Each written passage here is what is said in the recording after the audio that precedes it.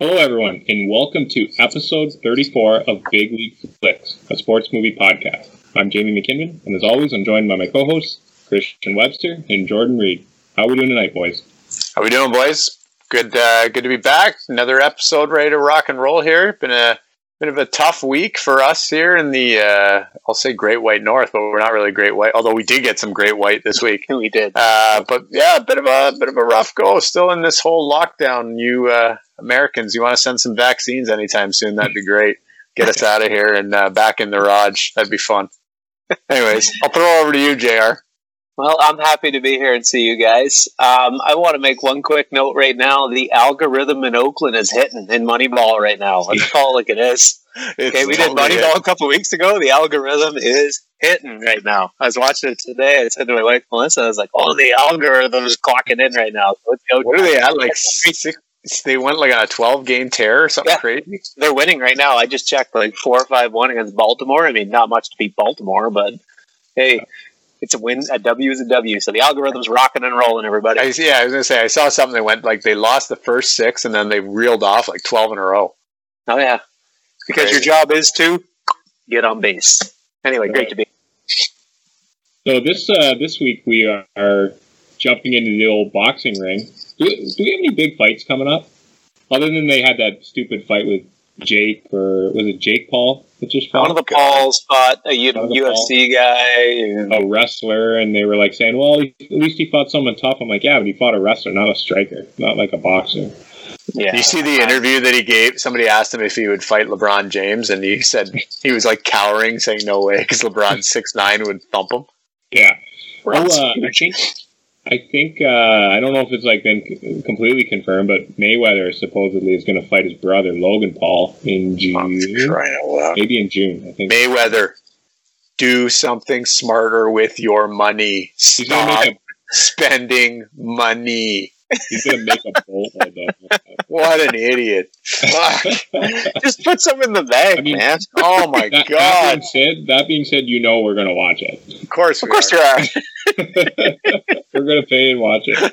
Let's just be honest with that. So this week, actually, we are doing a boxing movie. We're doing a newer one. It's probably the newest movie we've done. It is, yeah. You brought up a good point where it's like we need to start doing some movies that are like newer movies. People probably like. There's obviously the old classics, but let's mix a new one in. So Webb actually found this movie for us, and it's a pretty good movie. Like, so this week we're doing a movie called Bleed for This. So let's jump into the trailer. We are going to start the weigh-in. Ash, answer the phone. Hello. Where's he at? Just hold him off. Tell him I'm coming. He's on the bicycle. No, dummy, is wait. What wait's he at? Where you at, Vinny? I'm coming. He's coming. Everybody.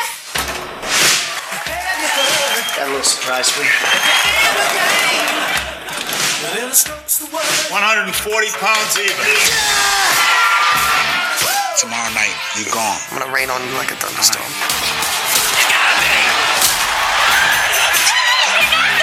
I feel like I should be on a box of Wheaties doing a Gatorade commercial. Jimmy! The Tasmanian Devil is at Kent County Memorial Hospital tonight with a fractured neck. If you let me do the fusion, I can guarantee you'll be able to walk again. I need to be able to fight again. And not fusing my neck. With this severe of an injury, one bump, one fall, any kind of movement, and your spinal cord could sever. It wasn't supposed to go like this. Yeah, I know. We're not done here, Vinny. There's a whole world outside the ring. I'm getting pretty sick of people talking about me like I'm dead. Kev, I'm gonna fight again. No, you ain't, Vinny. Vinny, no.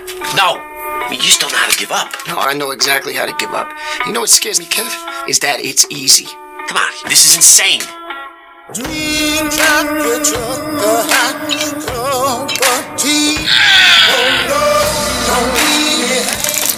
is bad, Angelo. You gotta do something. I can't be part of you getting hurt no more. I'm not done. All right, I got more in me. Now go out there and show me how you do things. Show me how you live. Show me how you fight. Show me who you are.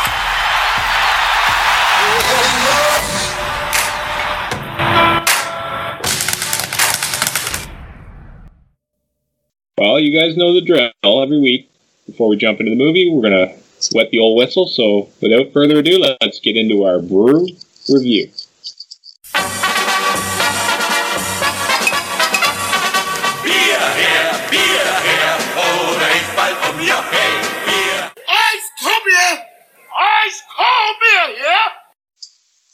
What are we drinking tonight, Webb? Well, boys, while we really would like to do Vinny Paz and the state of Rhode Island proud, we really couldn't do it. And because, you know, he gets made fun of for being from Boston, even though he's not from Boston, we decided to go back to our old friends at Sam Adams. Well, I should say JR's friend, because they still hate me at Sam Adams. But this week we're drinking the beer that helped. We're drinking the beer that helped lead the American beer revolution. Since 1984, the Sam Adams Boston Lager has only used the finest hand-selected ingredients to create a perfectly balanced and complex brew. At 5%, this smooth drinking pint pairs perfectly just about anything, be it a nice bruschetta made by Mrs. Pazienza herself, a date night pizza, or even one of JR's world-famous chocolate and caramel cupcakes. So go ahead and make it a Boston Lager and have yourself a Boston Lager moment. For more information on the Boston Lager, as well as many of their other great beers, products, and services, including their newest Wicked Hazy IPA, head on over to samueladams.com or give them a follow on all your favorite social media platforms. And as always, Big League Flicks reminds you to please enjoy responsibly and always assure you have a safe ride home. Cheers, fellas. Cheers. Just cracking mine now. All right, JR. Why don't you give us a good kickoff here? Oh, that's good. Sam Adams, great friend of the pod. Excellent company. Excellent. Webb talked about their digital platform, I guess it'd be fantastic. They're super kind, super great. I've bought this beer also in tall cans, and in Canada, this is probably one of the easiest beers to get out of Sam Adams, and it is their beer. So I really enjoy this one. I've never had it out of a bottle, to be honest, the first time. So a nice icy bottle, ooh, it tastes pretty good, and it goes down real easy. And I watched a little bit of The Patriot for you guys today, Sam Adams, this morning on Netflix. So I watched the first half an hour. So this one's for you guys, Sam Adams. Great beer. Thank you. What the hell is that? I don't know. Anyway, that's all I got. This beer's sentimental to me.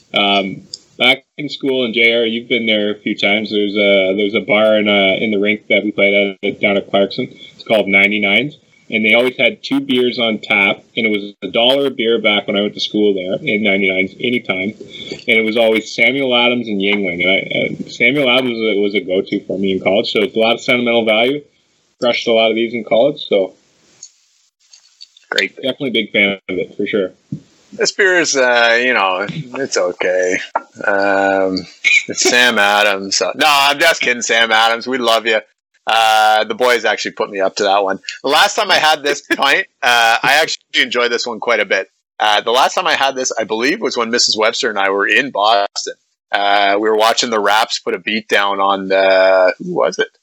It wasn't the Celtics. It was in the playoffs, and they just happened to have the Raptors game on when we were there, and we watched it in.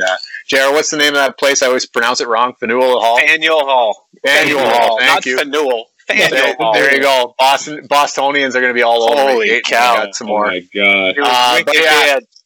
This is a great pint. I enjoy this one quite a bit. So, cheers to you, Sam Adams. Cheers! Yeah. Great beer. Well done. So as we mentioned, this week we're doing a movie called Bleed for This, boxing movie, directed by Ben Younger, distributed in 2016 by Open Road Films. It got a 6.8 rating on Internet Movie Database and a 69% on Rotten Tomatoes. Had a budget of $16 million, grossed only $7.2 million at the box office, but I think it's become a much bigger hit, like on Netflix and things like that. Music by Julia Holter. Starring Miles Teller, Aaron Eckhart, Katie Seagal, and Kieran Hines. True story, I got that right. It's Hines, right, Webb? Yeah. I think I had a typo, Hines, before. Yeah, it's Hines. So, quick movie synopsis. the true inspirational story of world champion boxer Vinny Pazienza, who, after a near-fatal car crash, which left him not knowing if he'd ever walk again, made one of sport's most incredible comebacks. Let's jump into our character review, and let's start out with our boy, Vinny Pazienza, played by Miles Teller. First of all, Miles Teller, nice job in this role. Vinny Pazienza. You know what Vinny Pazienza is, boys? He's what we miss in boxing today. I remember, I'm old enough to remember a little bit of Vinny Pazienza. I remember my dad talking about him, and he's like, you got to come see this guy. The way he fought, the approach, the interaction with the fans, that flamboyant lifestyle, there's something about him that we miss that in our boxing, because we don't really seem to have it. We were just talking a minute before we recorded about, like, when is the next big boxing? Like, remember the big boxing fight? We're like, we missed that big fight. And Vinny Pazienza was one of those people who was polarizing for us. In this movie, we learn a lot about him, and we learn what he goes through, and we learn about the drive behind him and the engine that drives that man. What I found was mind-blowing with Vinny Pazienza was the fact that he lived this lifestyle, he lived the high life, but he didn't drink. And he didn't do painkillers. I always thought that was something you always kind of thought kind of went hand in hand. And, you know, he talks about when he's going, the scene where he's going to talk to his dad. He's like, all right, Pop, I'm going to cut it in early tonight. And they're both going out to the tables, that, like, things like that. You're like, this guy's awesome. And the drive in that character, though, what you see is you see all that flamboyancy, then you see him, the amount of work he actually puts into it, into his craft, and how intense he is, how dedicated he is, how driven he is. Does he have his flaws? Of course he does. But at the same time, I rooted for him the whole time. I was rooting for this guy, and he's what I missed in boxing. The boxing I grew up with as a kid, it's not there anymore.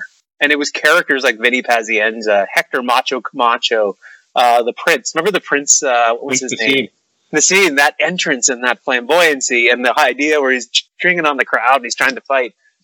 Even Roberto Duran, even though he was so serious, you had Roberto Duran was a character. You had Sugar Ray Leonard, you had Martin Arturo Gotti, Hitman Hearns. You had guys who were you gravitated to, and we don't really have that much anymore. That's why we're looking to Logan Pauls. That's how far we're reaching at this point, guys. Like Logan and Jake Paul, like.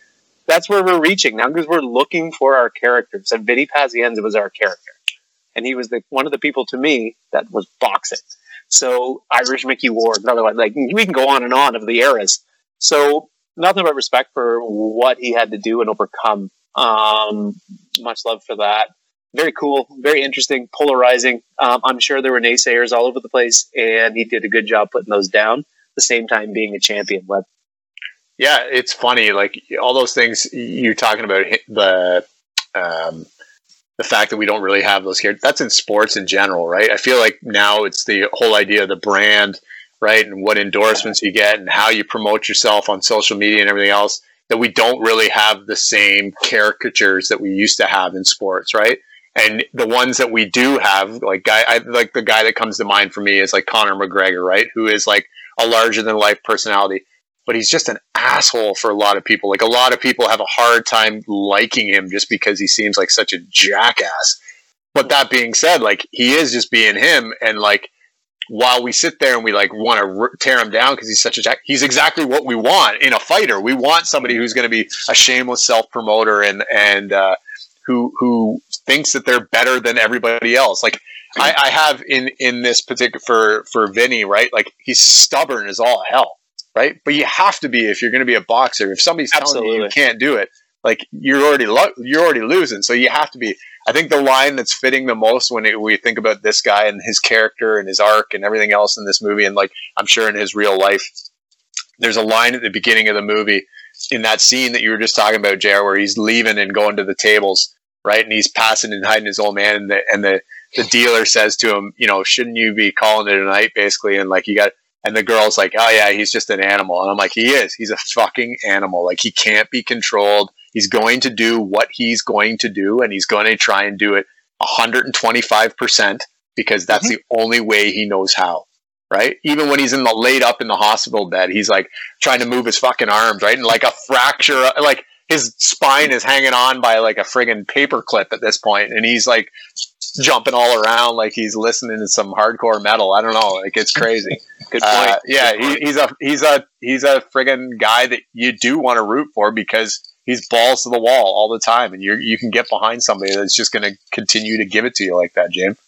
Yeah, no, you guys nailed all of that. The only thing I'm going to mention is I just want to talk quickly about Miles Teller. He's a terrific actor. You mentioned it before we actually started the pod, Webb, about how talented he is and how many banger movies he's been on already. Like, he's really knocked out a lot of great movies, Whiplash, and he's actually slated, and I'm so pumped about this movie, I know you guys are too, but the Top Gun sequel, he's slated to play Lieutenant Nick Bradshaw, a.k.a. Goose's kid. So I'm really pumped to see that. So you can see him in the trailer in that one. He's got quite the dossier. I made the comparison. I feel like he's going to be like, you know, in 25 years from now, we're going to be talking about him the same way we're talking about Tom Hanks. Yeah, right. Like just really that kind of. I feel like he's got that kind of longevity ahead of him. Yeah, absolutely. So let's jump into Kevin Rooney, played by Aaron Eckhart, another really good actor. Really good job of playing somebody like Kevin. So good at what he does, but just so self-destructible at the same time. I think they have him and Vinny, like their relationship as it goes on is pretty neat. You can see them fighting. They're literally like, he's like a big brother almost to Vinny more than anything. And you can see him. He's like, you know, hey, Kevin, you think you should be drinking right now after he just got his DUI, after you go whatever. You can see them ripping at each other, but there's nothing but love. Yeah. And you can see how they're both basically at the dead end. They're told they're both done. You're over. And they go back into that gym and they start to put the work in together. And they respect each other, but hate each other, but love each other at the same time. And it's literally like I don't have a brother, but it seems like a brother kind of relationship with that, where it's kind of like they fight but love. And that idea how they put the time in the gym, that's the kind of guy, though, in the end, Kevin, you do want in your corner. And Vinny knows it. They all know it. That is the guy who you have. He's the guy, you know, you need to move up weight. He really has his back, but at the same time, he's so self-destructible. Like, you can't, like, Eckhart does a great job, I think, of playing the role. He does an awesome job of acting. But the character here, like, you're just so you just stick it to yourself every time. And, like, don't touch that car, don't touch it. He knew he was going to. So, I had him as just very important. Great job as his role. And you really wanted to root for him at the same time. He just kept stepping on himself the whole time. When you're talking about them being like brothers, the perfect scene that like sums it up for me is when they're sitting at the dinner table and they're like giggling back and forth at each other underneath their breath because they know the inside joke that we're fucking training in the basement, even though I'm had this halo on my head and I shouldn't be doing any of this. And they're like dying laughing. And the dad's like, you two, look at you, hate each other one moment, you're laughing. Like, it so reminds me of like my brother and I being kids, right? And like giggling about something that was an inside joke between the two of us that our parents were totally oblivious about, right? So, you know, you nailed it on the head with that one, Jer. I will say, like, this for me, in terms of Aaron Eckhart, this is probably my favorite role he's been in other than Thank You for Smoking. Like, I love Thank You for Smoking. It's one of my favorite movies. I just find it super smart.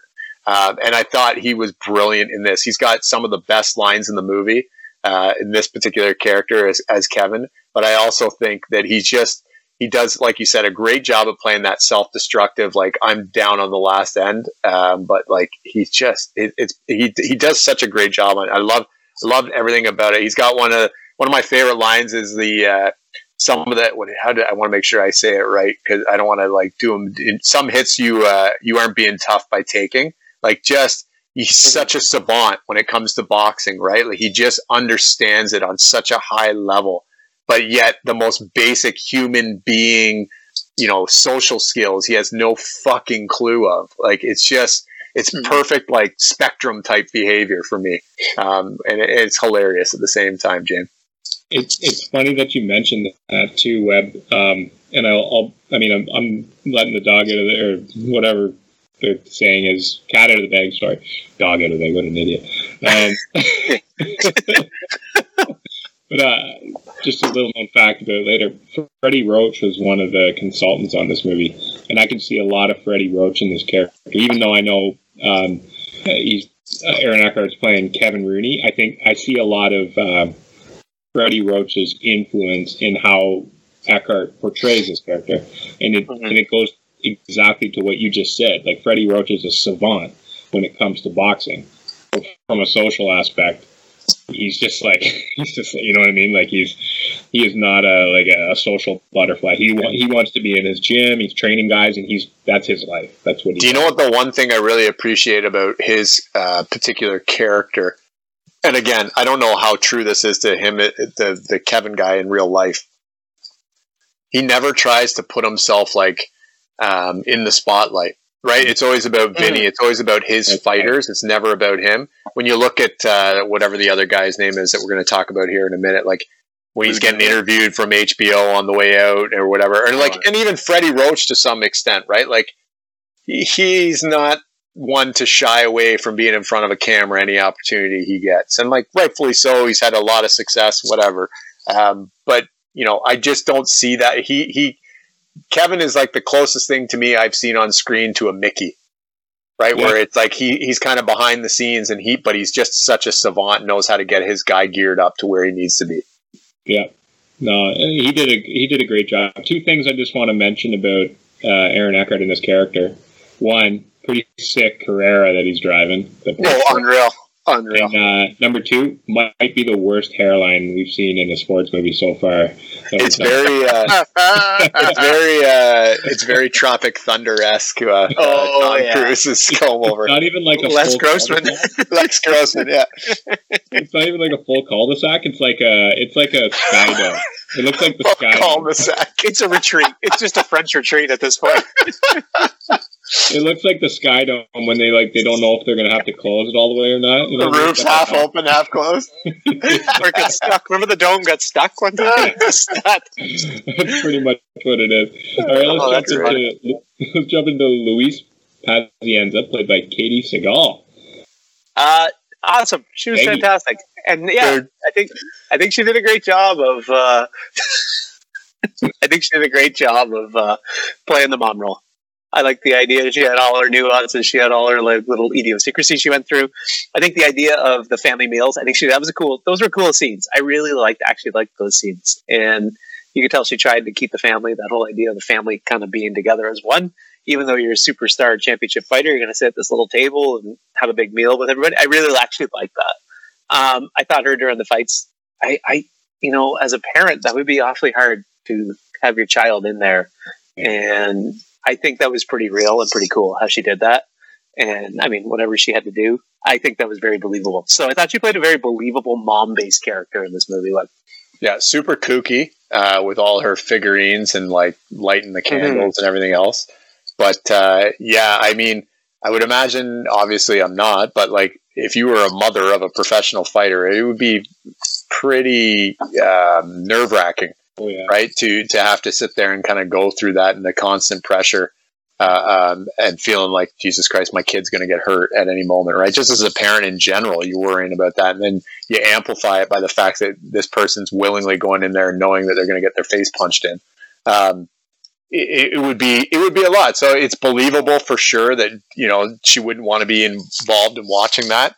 I thought she did a good enough job for what it was. The role wasn't big enough for me to really sink my teeth into, but like I said, she did for what it was asking. I think Katie Seagal did a great job. Yeah, it's funny because this is probably the most subdued we've ever seen her in a role. Yeah, Sons of Anarchy. I was gonna say she's pretty full on in that, and then she got that new show out right now that I think she's basically like Erin Brockovich. Yeah, she usually plays a real big alpha woman. Maybe not married with children. She was kind of but I mean all of her lead type roles that she's gotten since then.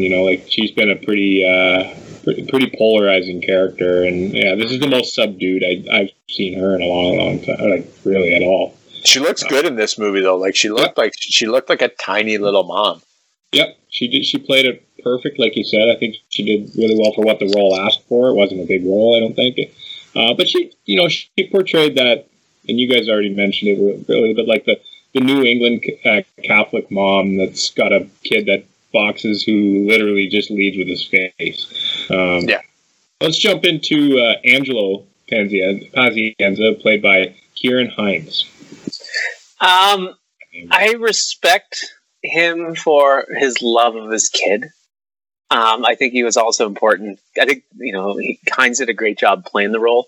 I respect him for his love of the kid and his interest and all that. But I could not stand this guy. I'm not going to lie to you, boys. He was not for me. He is Mr. In Ontario, he's like Mr. Hockey Dad. He's like basically boxing dad, where you're like, you just need to go away now. And he drove me nuts. I think he liked the limelight more than Vinny, if you want to know the truth. He liked the high roller life that Vinny basically provided for him. He drove me insane. I couldn't stand the guy. Let's call it like it is. I didn't like anything about him. When he tells Kevin, get out of my house, you're like, yeah, okay, fair enough. He stood up a little bit at that point, but I didn't like him at all, Webb. I wanted nothing to do with him. I thought he was just one of those dads looking for the attention, and he reminds me of one of those dads who's more interested in being your friend than being your father. Yeah, at the beginning especially, you hate his guts, right? Because he just seems like such a user, right? Yeah. Like he's like, my kid's making me, what little success I have, and my kid's making his way in the world, and I'm riding his coattails, kind of thing. With his sweet office, up above the gym there. But I don't know.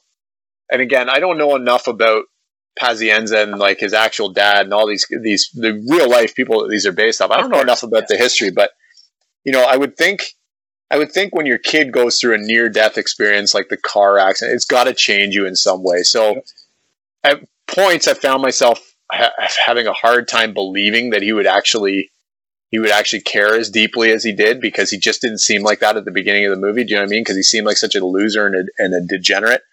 But at the same time, I got there thinking like, okay, maybe this is, and so maybe, sorry, I finished that. So maybe they were kind of like writing this in as like a tribute to the actor, because Kieran is such a great actor, right? And we've seen him. We talked off before the pod about all the great stuff he's been in, and so they like maybe didn't want to throw him totally under the bus by sinking him and sandbagging him this bad with this role, but part of me thinks like that stuff's got to change in some way. So maybe there is some kind of redeeming quality about him in wanting to, actually finally be a parent instead of his friend, as you were saying, JR. Like when he's talking about like, yeah, I should have had this conversation with you like so many fights ago about not coming back, and like you've been getting your head kicked in for a long time, basically, and you need to hang it up, especially now because you'll never walk again at this rate. So. I think there's got to be some, a tinge of truth to that. And so from that standpoint, I got to believe that he's an all right human being somewhere deep down. I don't know, James. No, I think you're right, Webb. And I think that was written that way by design. I think we see him change in the movie. The accident, I think, is what changes him, right? Yeah. And we see him moving from like a focus on the boxer. Yeah, Vinny's career as a boxer and his gym. Like obviously, Vinny pumps his gym up, right? His dad makes his money off his gym, and then we see him becoming more of a father, where his first priority is Vinny's health, and that's why he's trying to protect him. And he's so mad about them training in the basement, and then even when he fights Duran, he can't. They make a big thing about announcing. The announcers say that this is the very first fight in Vinny's entire career where his dad's not in his corner, because he's at a point where he's like, I don't, this is my kid. He shouldn't be fighting in here. I'm not going to support it by being in his corner, so to speak. So I do think we do see that transfer. I think it was written that way for a purpose, and I think we do see that transformation in that character. Yeah, I agree with you though, JR. He's a total scumbag. At the beginning. Oh, there's things he does. He's super greasy. I don't like him. No. Let's jump into Lou Suva, played by Ted Levine, who was, if I'm correct about this, Ted Levine was Buffalo Bill in Silence of the Lambs. Yeah. Yeah, he's a guy. He's a guy who he's a boxing man. I don't know what else to say. This guy's a boxing man and goes with the flavor of the week, boys. I know of Lou Duva pretty well. I've heard lots of stories of Lou Duva. He's just a boxing man. He is like the kind of guy that Vinny at the end of the movie is talking about when, within boxing, there's all this shiny things that you see, but behind boxing, that I think he's kind of hinting at those types of characters. So I just have him as a man in boxing, kind of like the old Stone Cold Steve Austin, DTA, don't trust anyone. I'm going to go a little bit with that. And he's in it for him. And that's just the way it is, Webb. Yep. Those two guys, Lou and whatever the other fucking dark-haired Muppet guy's name is. What is wrong with that guy? Yeah, that guy's got the worst haircut. Him and Biggio, they go to the same barber there. Apparently, they seriously, his hair is awful, just terrible. Anyways, they I don't know. I don't have anything nice to say about this guy. He's everything that's wrong with sports, right? He's just a total user and abuser. He has his place in that there's the business aspect of it, and he's always trying to look for an angle. So yeah, I guess you kind of need those typical people that keep the entertainment factor going, I guess, maybe. But there's nothing about this guy that you like. He sandbags Vinny right off the start by basically telling the world that his career's over, right? So he's out for number one. He doesn't give a shit about anybody else. So I can't stand him either, JR. I'm with you on that one. Yeah, he's a typical promoter. It's funny too, because like when you talk, like when they talk about sandbagging him after he fights Mayweather, he went on to fight a ton of other fights. He fought Durant twice, beat him twice, and he fought Roy Jones Jr. Like he fought some big dogs in the sport after his accident. Even like a lot of those fights came after his accident. So yeah, I know I got off topic there, but yeah, he's just a classic scumbag promoter. Are there any other notable characters that jump out for you guys? Other than like Lou Duva, is that his son? The guy with the weird hair? I don't know. That guy's a scumbag. I want to say they're brothers. Fair enough, whatever he is. The one thing I want to add about Paz, and I forgot to mention it, is if you look at his history, and you got to give him a lot of credit, he is an absolute fighter. How many fights he had? In a year, he would have 3 to 4 fights. You're like, that is a fighter. You're constantly in a camp. He's in a camp. Constantly in a camp. From like 93 to 97, that guy fought a ton. If you look at 94, and then there's like a December 94, and then like 95 or 93, there's a lot of fights in a row. So sorry, I wanted to add that in. If you look at it, you got to tip your cap and say that guy's a fighter. And that Gilbert Delay that he fought, the guy that he kind of had his comeback fight after Roger Mayweather, that guy was no joke. That guy was legit. I remember him briefly too. Like he held the title for a couple of fights, and then he lost to Vinny. But that guy could throw him. He was super tough. He was a French guy, if I remember correctly. But I remember that name from the early 90s. So yeah, the only other character I had was that Duva guy, the other Duva or whoever it is with him. That guy was amazing. Dan Duva. I'm going to go with the brother-in-law and his elephant figurines. That guy was a beauty. And I just sat there. I was like, holy fuck! Like he must be hung like a horse to be hammering Doreen. Like seriously, let's call it like it is. She's okay. He's kicking way past the coverage. JR, way past coverage on that one. He must be hung like an elephant. We got to use an appropriate saying. He's punching above his weight class. There you go. Absolutely. All right, let's jump into some quotes. What are some quotes that stuck out for you guys? Quotes I had. The Kevin one, "Don't touch the car." I thought that was pretty funny when he met him that morning. That whole scene when he first shows up with "Don't touch the car," and then when Kevin shows up, he's like, "You're drunk. I'm hungover." Big difference. Or like he's talking about the hangover versus drunk. Booze? No, I smell like Providence. Yeah. That's what I had. I was going to say, one of mine. You smell like liquor, yeah? And you smell like Rhode Island. Rhode Island, sorry. Yeah. Rhode Island. Another one I had was Vinny when he said to Mayweather, "I got a surprise for you," and he had the tiger thong underwear on. Yeah, that's the stuff we miss in boxing, though. We miss that like that, where you're just like, this guy's a clown. See, that was one of mine too, JR, because the next line after it, he goes, "Get your dick out of my face." And he goes, "See that? He can't take his eyes off me." Yeah. Anyway, go ahead, Webb. We'll fire away. Oh, sorry. The other one I had, the two I talked about. The other one was "Good news, he hits like a girl." That was a pretty good one. He just came back. And you're not going to know anyone. It's a Tuesday. Only skanks and hoes work Tuesday. Well, you might know everyone. Kevin had the best ones for me. Kevin is a quote machine. He had some great ones. I had where Vinny says, "I won my first title," and then Kevin says, "Yeah, as a lightweight, I know." first time I got laid was in the high school parking lot. You don't see me taking my wife there every time I want to get my rocks off. Yeah. And I mean, you just don't know how to give up. And then Vinny's like, no, I do. Trust me, I do. I know exactly how to give up. You know what scares the shit out of me, Kev? It's that it's easy. And that's kind of goes to a line that he talks about in the interview at the end of the movie that he has with that reporter. And she's like, you know, he's talking about all the lies he's been fed as a boxer. And she's like, what's the biggest lie? And he's like, it's not that simple. And she's like, what's not simple? And he's like, well, that's the lie.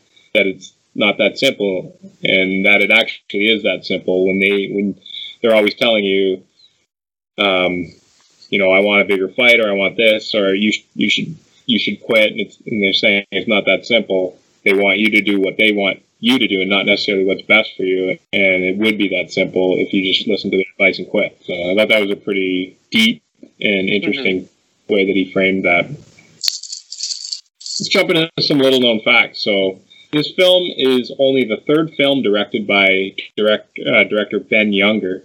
The only other movies directed by Younger are The Boiler Room, which was a sick flick. Very good movie. And another movie, Prime, which had, I think, what's her name? Uma Thurman was in that one. And then he took it for 10 years, and he did this movie. So it's pretty interesting. Like, Boiler Room was like one of my, that's up there in one of my, like, all-time movies. I love that movie. It's a sneaky good movie. Yeah. Great movie. Some really good scenes. Like, remember the Ben Affleck scene where he throws his keys on the table? Cabriolet. Yeah, I drive a Ferrari 355 Cabriolet. What's up? Just a great movie with a lot of great actors at the time, like Giovanni Ribisi, Affleck, had a young Vin Diesel. Like, it was some really good characters in that movie. So in an interview with Town and Country magazine by Adam Wraith, Ben Younger intimated that he had taken a 10-year break from the movie business and then decided to get back into it. Admittedly, Younger said that he knew nothing about boxing, but said Pazienza's story resonated with him and even inspired him to write and direct this movie.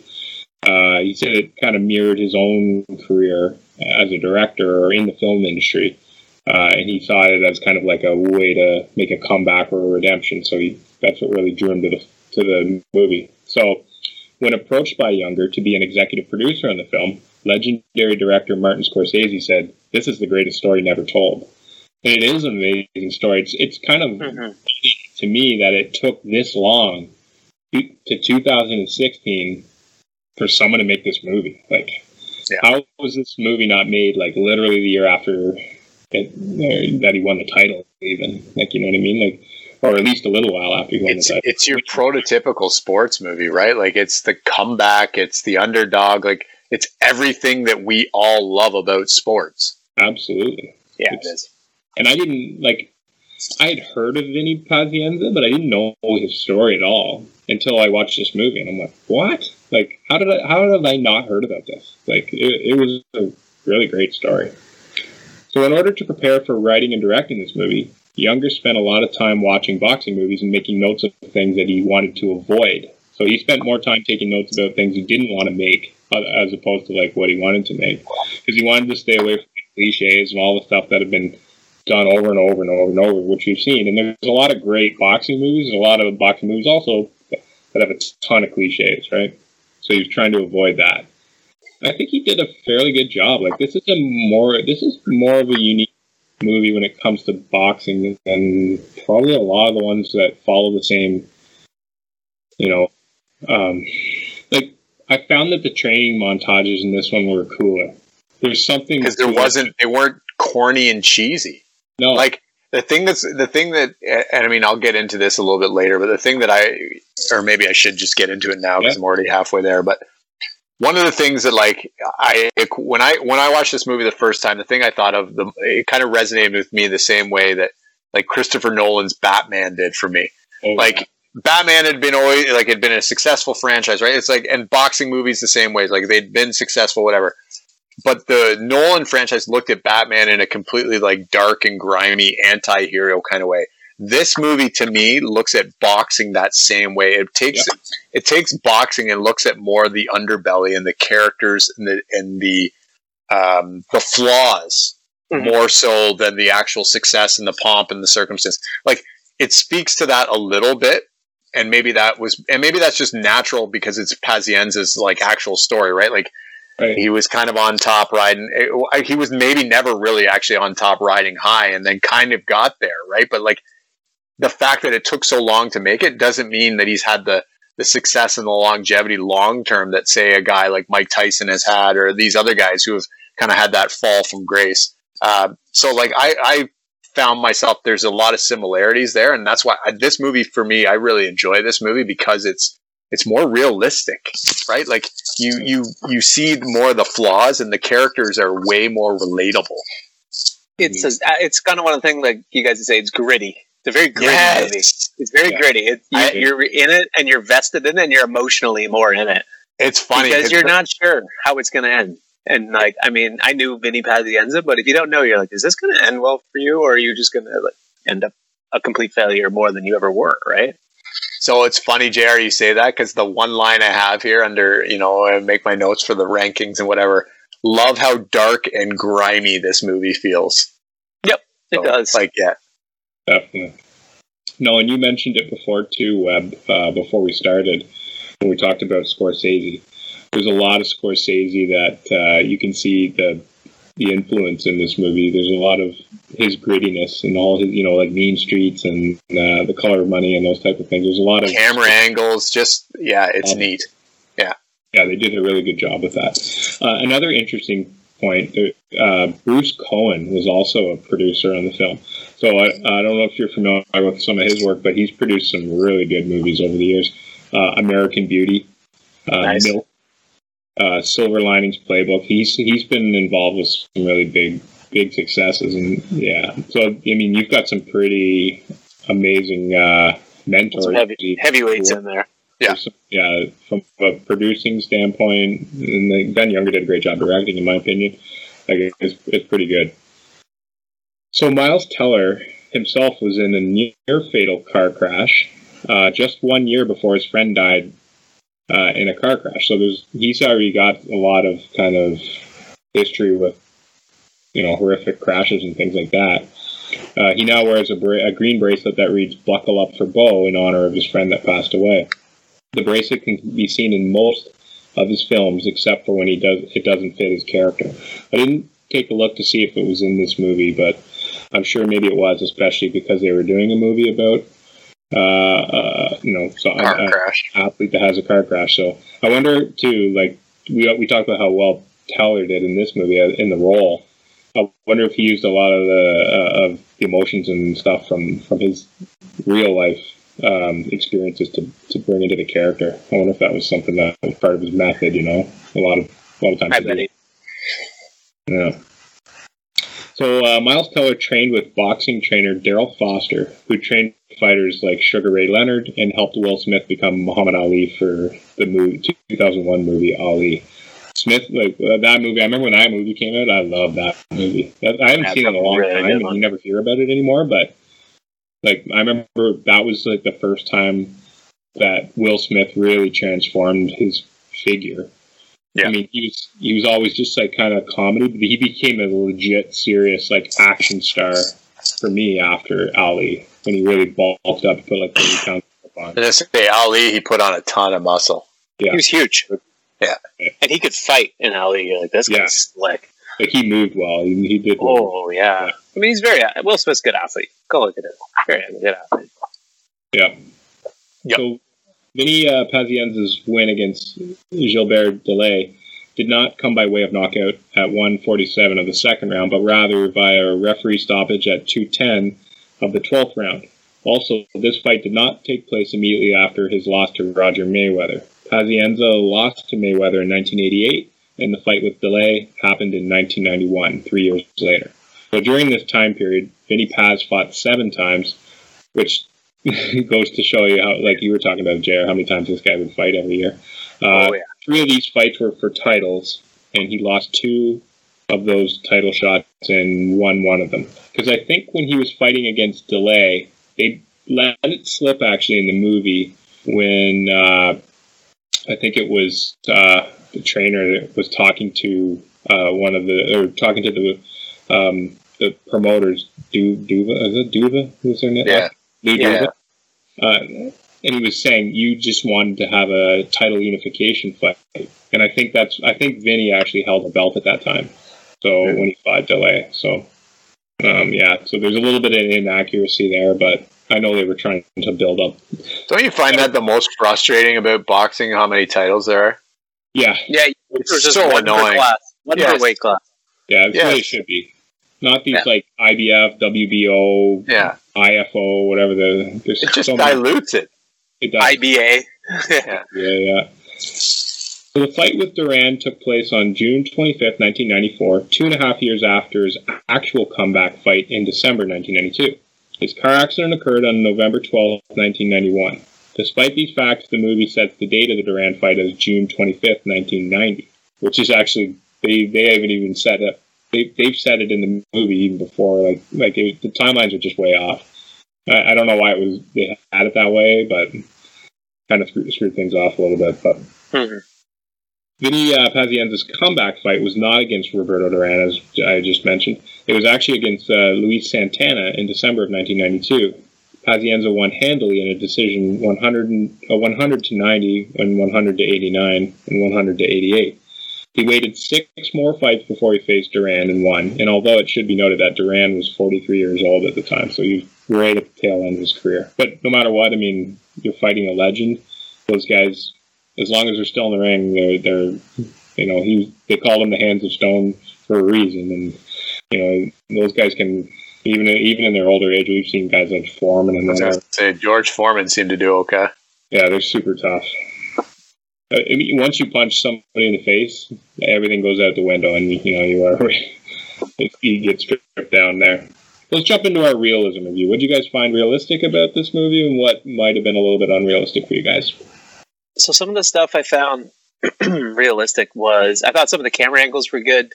The corner talk, the advice from Kevin, that relationship I've already talked about, I thought was pretty cool. The names with Pazienza and the names that they're talking about were great. The events and venues, they sold you on all that. The big Las Vegas, that whole scene of Las Vegas, I thought was pretty cool. I thought the other real parts were the talking about the Halo piece. I thought that was pretty interesting and pretty fairly accurate. One part that had to be inaccurate was, so when Vinny was getting the halo removed and he didn't want painkillers, how when they're pulling the screws out, I mean, this is going to be graphic, but he's screaming and doing, but his hands are feet are perfectly still. I don't know if you ever noticed that, but in that movie, his feet are perfectly still. I thought he broke the chair. But he's going crazy, but everything's perfectly still in the end, and his feet and whatever. But if that's happening, I don't know. I think more would be going on than just that. I still think that. I figure his pain threshold's got to be a little bit higher than most people, though. It's getting punched in the face for a living. Yeah. Well, that's got to be so. I know. I was going to say on that note, I can't imagine that the doctor would legally allow it to happen, right? He'd be like, I can't. I'll be sued out my ass. Yeah. So I think that scene to me, maybe I'm wrong. I don't know. I've been wrong many times, hundreds of times, thousands of times before. But that part for me kind of stood out as one. I thought the other real things were some of the lifestyle, the grandeur of the whole thing, the showmanship I loved. I thought they did a lot of good stuff that was pretty cool and pretty real. The fake stuff, some of the things with that, Jamer, you already talked about the times between the 7 fights before. The idea of the Roberto Duran piece, they didn't really hype up that he talked about he was older. If he was fighting, I know with 43, you guys talked about where a fighter, you never know, but a 30 to 35-year-old Roberto Duran, he would have been in one. I think he would have been lungs. Yeah, I mean, Roberto Duran was he was no joke. So I thought that part, they didn't really talk about that, but you knew Roberto Duran. He's pretty old in this fight. So yeah, I'm not going to hit on a ton of things, but I'm not a boxing guru by any means, but those are some things to me, Webb. Yeah, for me, I actually think because they made this so much different than other boxing movies, the realism piece kind of stayed true. The fact that they were able to clip in so much of the real life into the movie as well, and they did it pretty seamlessly. you couldn't really tell. You're like, oh, that's the actual interview, or that's, the real Marv Albert doing the call, or things like that. There were those pieces where I was like, oh yeah, like this is essentially a biopic. So, I mean, of course there's going to be some realism to it. I thought they did a really good job. I mean, other than the stuff that Jamer, you kind of came up with in your research there, I didn't know any of that stuff. So I thought they did a pretty bang up job for the realism. I like the fact that like the training didn't seem like over the top. Like it's not like Rocky taking a 7-foot pine tree and strapping it across his shoulders and lugging up a mountain with it and then doing some, crazy deadlift squat combination into a, and running the KGB, and then running from the KGB, and you know what I mean. It was just, it just seemed way more realistic. And like I said, the thing that I like about this movie, and ones that my favorite, I guess, sports movies typically are more about the character themselves than the sport, right? And getting to know the person. And I think this movie, above all the other ones that we've done in terms of boxing movies, does that better than a lot of them. So yeah, I thought they did a pretty good job in terms of realism. Yeah, and just adding on to what you just mentioned, Webb, I just wanted to say in this one thing I really liked is the boxing scenes. They look like they were boxing, not, a lot of boxing movies, they're just swinging from their heels, like they're getting clean, like huge. Everything's a haymaker. Everything's like pure contact, like flush hit on the cheek, like on the chin. And they'll take like 250 power punches in a fight and somehow still be like, that's what I liked about this movie. It's like, oh, like, no, they're actually boxing and it looks like an actual boxing match, and they're not like some of the punches are grazing off the shoulder, or some of the, you know what I mean? Like it looked more realistic like that than a lot of typical movies are. Like even the injuries and the way the Cutman dealt with the injuries, right? Like you think of like Balboa or any of those Rocky movies, like his face always looks like chewed hamburger when the time it's done. Like, what was pretty cool, I got to give them credit for too, was the last scene when Vinny's having the interview. The scars look legit on his face. They weren't like over the top, but you could tell, like, this guy's been in a lot of fights, and the way his nose was, things like that too. Yeah. And the scars like on his upper cheek line, jaw lines and things. I'm like, oh, that's real.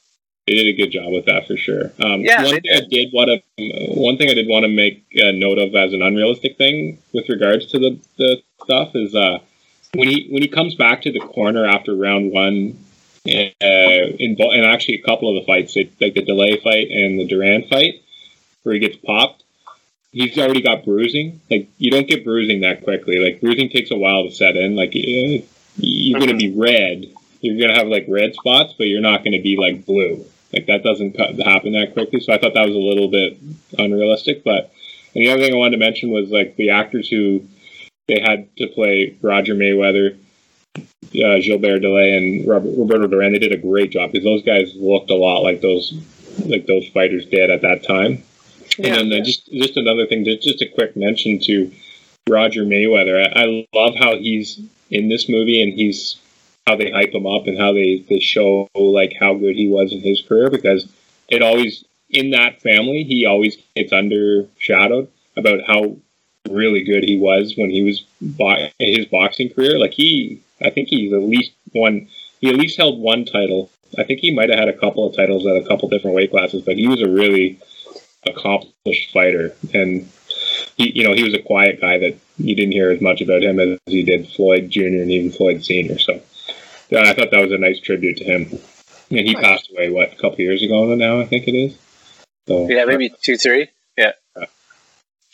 Let's jump into the soundtrack. So the music was composed by Julia Holter. She was Holter is a 36-year-old American singer-songwriter, record producer, and composer. This was only her second time composing music for a film. The previous film was like a made-for-basically TV movie called Own Worst Enemy. She was really young when she did this. She was only like 31. What did you think of the soundtrack? All good. Yeah, I like that era. I like the time frame. I love that time and era and the styles and the musics and all that kind of stuff. So I was all good with the web. I am not a music guru by any means either. So I like it. I just love that. I love that mid-90s era. I got a soft spot for it, Web. Perfect placement of the stroke. Yeah. When they put it in the movie where they put it, Like just like it's just like I'm back, and like they play, and like I was just like I remember sitting there last night. I was watching it again, and it came on. It's like and Sarah's like, "What?" I'm like, "That's so good, a great tune." Like I love that tune. Mm-hmm. But yeah, like there's some great songs on here. Not like I won't say like super well known songs. That's probably the most well known song on this soundtrack. Like you've got what's the AC/DC cut on here? It's not something that it's like. I mean, super AC/DC fans will know it, but Rock and Roll Ain't Noise Pollution. Like that's not one of their like. I'll say that's a deeper cut. That's a deeper AC/DC cut. You're not getting like Shook Me All Night Long or something. So it's this is it. I thought this was a great soundtrack for what it was. And again, the music is fitting for the type of mood the movie's trying to portray. Right. So I loved it. I thought it was really, really well done. I thought it was unreal. I thought it was one of the better soundtracks, and to me, it was one of the things I liked the most about the movie. I thought it was really fitting. I thought it pumped you up in the scenes where you need to get pumped up. It had the right tone, and I thought Julia Holter did an amazing job. She's super young. She hadn't done much, and I was thinking like on a movie where you've got some accomplished heavy hitters like we talked about with Scorsese and Bruce Cohen. I'm like. They could have got anybody, and they went. They probably could have, and they saw the talent in her, and I think she knocked it out of the park. She did a great job. I mean, it's always nice too when we get to do a movie where there's actual, like, I'll say, popular music involved in it, right? Where we can talk about it. So, good job. Yeah.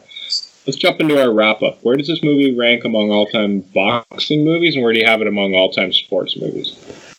Boxing for me, I really enjoyed it. I thought it was very cool. I like the Pazienza story. My dad taught me about this in the 90s, so I have a huge soft spot for Vinny Pazienza, or Vinny Paz as he goes by now.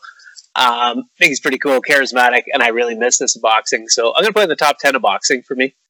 I really enjoy it. Overall, I'd say it's a top 40 for me. I really enjoyed it. I loved the story of it. I like the New England piece. I love the Las Vegas scenes. I love the fighting. I love the training. I love the dialogue between Kevin and Vinny. I like the family aspect of it, the actors, the actresses, the soundtracks. It's a movie that I can watch, I can watch multiple times. And on Netflix, I can throw that back on. I'll watch it again anytime. I enjoyed it. I loved, like I said, I loved the Italian. I loved the family sitting down and having dinner. For some reason, that I had a soft spot for that. And I loved how no matter how famous you are, you still go back to your family piece. Very good movie, guys. So Good Will Hunting is my typical go-to hangover movie when I'm like super hungover and I have the booze blues on the couch. This may like supersede Good Will Hunting some days. I really enjoy this movie. I like when I found it on Netflix because we were just cruising. I was cruising around looking for something to watch one day, and I saw this, and I was like, "What the hell? I've never even heard of this movie." So I flipped it on. I remember texting you guys like almost instantly saying, "We got to do this movie. Like it's freaking awesome." And watching it again last night, and this is like a couple months later, I still really, really enjoyed it. I've only seen it the 2 times. I feel like this is one I could come back to pretty regularly. Boxing all time, I don't know where I would put it. Like Jamer, I'm using your list as reference. I'd say it's probably going to go in the top anywhere between 5 and 10, roughly, probably around the 8 spot. Just off the top, like there's a couple movies that I'm looking at your list. I'm like, I would put it ahead of that one, but I don't know if I could put your top 5 and my top 5 are pretty consistent. So I'm going to go, I'll say just for, sake of argument, I'll go 8. I'll put it all time boxing in terms of all time movies. Yeah, it's definitely in my top 50 now. If I were to revise my list, I would say it's probably in, it might be closer to the 40 spot too, Jared. Like I like it. I like it a lot. And I thought the actors, while there's no big name superstar, like, oh my God, I got to watch it. There's no Denzel or there's no, somebody that we've covered in a bunch of other movies. The cast is really, really well put together. And the people that they did put in the roles did a great job. So yeah, I'd rank it probably in my top anywhere between 35 and 50. Yeah. No, I agree with you guys. When I made my list, I hadn't watched this movie yet, so thinking back on it, I probably have it somewhere around 8 or 9 as well on because boxing, it might be one of my favorite genres of sports movies. There's a lot of boxing movies too. Yeah. There's a lot. Definitely. I mean, it's an easy thing to write a movie on when you think about it. Yeah, I mean, there's so many stories that like it just fits the those courageous stories. It's a modern day Gladiator. Like it is what it is. So I probably got it right around there. It's probably somewhere between 40 and 50 all time. It's a great movie. I echo the exact same things you guys say. So this week's draft, fitting along the lines of the movie that we just did, we are doing a draft of the greatest injury comeback stories in sports history. So, greatest injury comeback stories in sports history. I think I have the first pick this week. I believe you do. Yeah, I think it's you, then JR, then me. Does that sound right, JR? Mm-hmm. All right. I'm going to have to go. This is a pretty obvious one. I'm sure you guys probably have this one at the top of your list as well. But this guy, not only is he one of the greatest athletes to ever play his sport of all time, he has one of the most amazing comeback stories of all time in sports history. On January 12th, 1993, he was diagnosed with Hodgkin's lymphoma and forced to undergo aggressive radiation treatments mid-season. Super Mario missed 2 months, and on the last day of his radiation treatment, flew to Philadelphia to play that night, on the same day he got his last radiation treatment. Despite missing 2 months, Mario Lemieux exploded after his return to win his 4th NHL scoring title, finishing with a crazy 160 points in 60 games. So I'm going with Mario Lemieux with my number one pick. Great pick. Okay, so I don't think anybody would argue with that being a great first overall pick. I think that's a pretty good one, no doubt. Yeah. I think my pick, I'm going to go, he overcame a lot of different things. I'm going to add him in this. I mean, maybe you can say no. He overcame and still has to overcome again another big injury. He overcame a lot of back issues, body issues. He overcame some infidelity issues. He came back off depression. He came back off a lot of things, but he also had some serious body issues. His back, his legs, his hamstrings, you name it. Jamarcus Russell? No. He came back and he won the 2019 Masters. I'm going Tiger Woods, boys. I mean, you can say what you want. Tiger Woods came back off a lot. I mean, he had his social issues and his infidelity issues. He had some serious, serious injuries to also overcome. He had to revamp his entire swing because his body basically said no more. In the words of Berto Berturant, they said no mas. His body said no mas to him. Because his swing was so violent. Hey, Bryson DeChambeau, take note.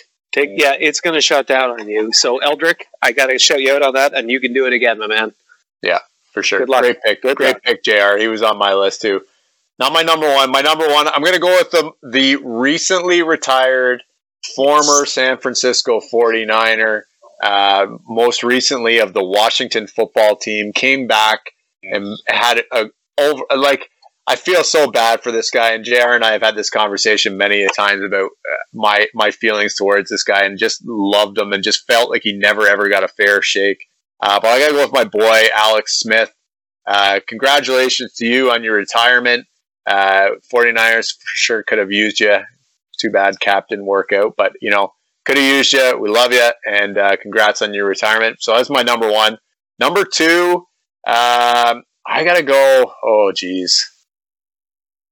Okay, you guys got that one. You got that one. All right, number two, I think I got to go, and I think this counts. I got to go with probably, next to Michael Jordan, he might be the most well-known basketball player of all time. Well, I can't say all time. Well, yeah, I probably can. For sure, probably when you think of point guards, probably the greatest point guard of all time. I remember watching the All-Star game when he came back and how the players embraced him after getting the AIDS and HIV diagnosis. I'm going to go with my boy Magic Irving Johnson with my second pick for sure. Great pick. Yeah. Good for you. All right. So my next pick is I have one that might be a little bit off the board, but it's an unbelievable story. I was actually researching it today. So she was a surfer who lost her arm because she got bit by a shark while she was surfing. Her name was Bethany Hamilton. She had her arm bit off by a tiger shark, and those things are nasty. Yeah. So, cut a long story, it literally bit off her arm. She came back at 17 to win a national title as a surfer. So I'm going to go, and 2 months later, she was surfing again. That is unbelievable. So I'm going with Bethany Hamilton, the surfer. Great pick. And I think they did a movie about that, didn't they? Isn't it like Blue Crush? Is that it? Or is that something else? That's something else. I'm not sure. They did a movie, I forget what it was called, but I think, who's Ryan Reynolds' wife? Blake Lively? Yeah, I think she plays the lead in it. Oh, cool. Yeah, pretty cool. Good picks, boys. Okay, so I'm going to go with this guy. He used to be a very good all-star level pitcher until he damaged his arm so badly that all medical experts said his career was over. An innovative medical mind by the name of Dr. Frank Jobe invented a nifty surgery and saved this pitcher's career. The pitcher for allowing him to be his guinea pig, Dr. Jobe actually named this now famous surgery after him. So I'm picking Tommy John, which an interesting thing about Tommy John was he was 32 years old when he got this surgery. A lot of guys are kind of like almost at the end of their career anyway at that point. He went on to pitch for 14 more seasons, and he won 20 games and finished second in the Cy Young voting only 2 years after he got the surgery. So I'm going with Tommy John. Crazy. Wow. It's you again, James. Oh, yeah, sorry. All right, that's my bad. For my last pick, I'm going to go a little bit off the grid with this one. I'm going with this guy in 1976 on his way to his second World Championship title in Formula One racing. This racing legend in his prime of his career hit a little bump in the road. He wiped out in the race and his car burst into flames. The driver got torched inside his Ferrari and much of his face was incinerated before he was pulled to safety. He bled internally and he lapsed into a coma. He wasn't given much chance for survival, but somehow he pulled through. 43 days later, he was behind the wheel at the Italian Grand Prix, and this amazing guy went on to win 2 more championship titles before retiring. I'm talking about Niki Lauda. I don't know if you guys ever saw the movie with, I think it was Chris Hemsworth who played his British counterpart, but there's a movie about basically their rivalry, and that one's fairly recent, right? Yeah, it was like a couple of years ago. Yeah, I remember seeing a preview for it. It might be called Drive or something like that, but it was, or Driven or something. Driven or something. Yeah. Okay. Niki Lauda, though, pretty crazy story. Okay, my last pick. I'm going to go with a guy who played for the Pittsburgh Steelers, played for with the Steel Curtain team in the 1970s. Bradshaw, all those guys. He's a Super Bowl champion. He was hurt in an ambush in Vietnam.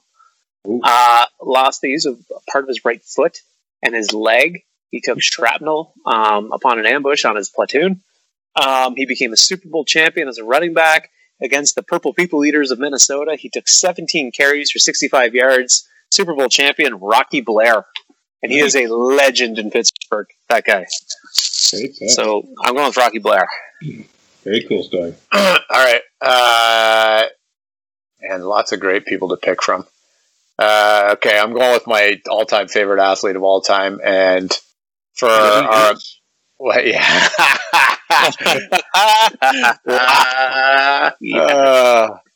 He's going to need a bigger comeback. Put it that way. No, I'm going with. Sorry to all our American listeners, but I'm going pure north of the border here. The guy lost a leg and ran almost halfway across our country. I'm going with my guy, the ultimate athlete to me, and probably to many other people. I'm going with our guy Terry Fox. Great, nice. Well, good pick. Some honorable mentions. I want to give a shout out to Josh Hamilton. I thought for sure he was going to be on your list, James. He was on my list. He was close. I mean, 5-tool center fielder athlete, first overall, fell into an abyss of depression and substance abuse. Didn't play baseball for 2 whole years. Came back and won MVP and became an absolute stud. What about like him, love him, hate him, Lance Armstrong? Yeah, that's your boy, JR. That's your boy. That's my guy. I was one of my guys, Lance Armstrong. That was your guy. You were a big Livestrong guy. I was a Livestrong guy. You were a Livestrong guy. Call it what you want. I've got the book. It's not about the bike. I don't know if you've read that. It's a really I've read them both. I read his books. What about on that same vein as Josh Hamilton, more so than Lance? How about Agassi? Yeah, he was on my list too, Andre Agassi. And then Jamer and I were talking about JR before you jumped on.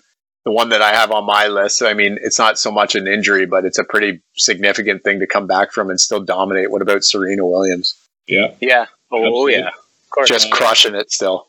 Just Right. absolutely. Serena's should totally be on the list. Yeah. Monica Seles.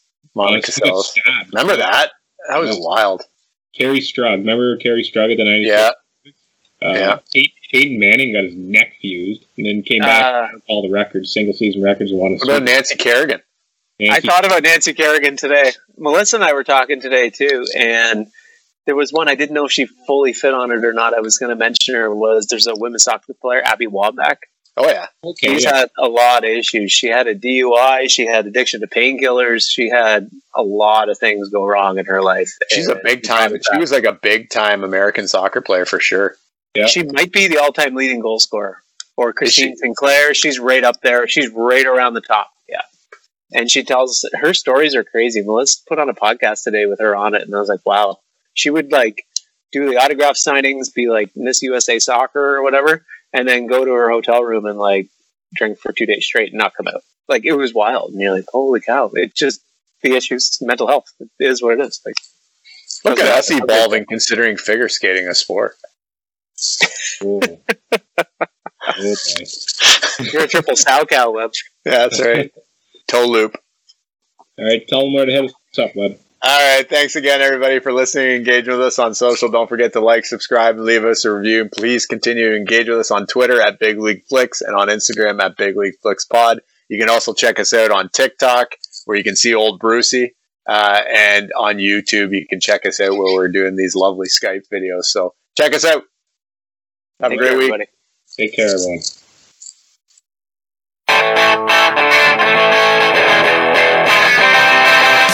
Big League Flicks, Jordan, Christian, and Jammer talking movies about sports and the glitz and the glamour. Got a cold beer pairing for the leading lady staring. Fun facts and trivia and man rocket comparing. Soundtracks and music, they'll rate all these things. Was it real or did they lose this as the fat lady sings? Talking junk, have a giggle, comedy, drama, romance. Did the film deliver 6 to noon in my pants? With their big bag of tricks, these podcast critics, Jordan, Christian, and Jammer with Big League Flicks. Jordan, Christian, and Jammer with Big League Flicks. Jordan, Christian, and Jammer.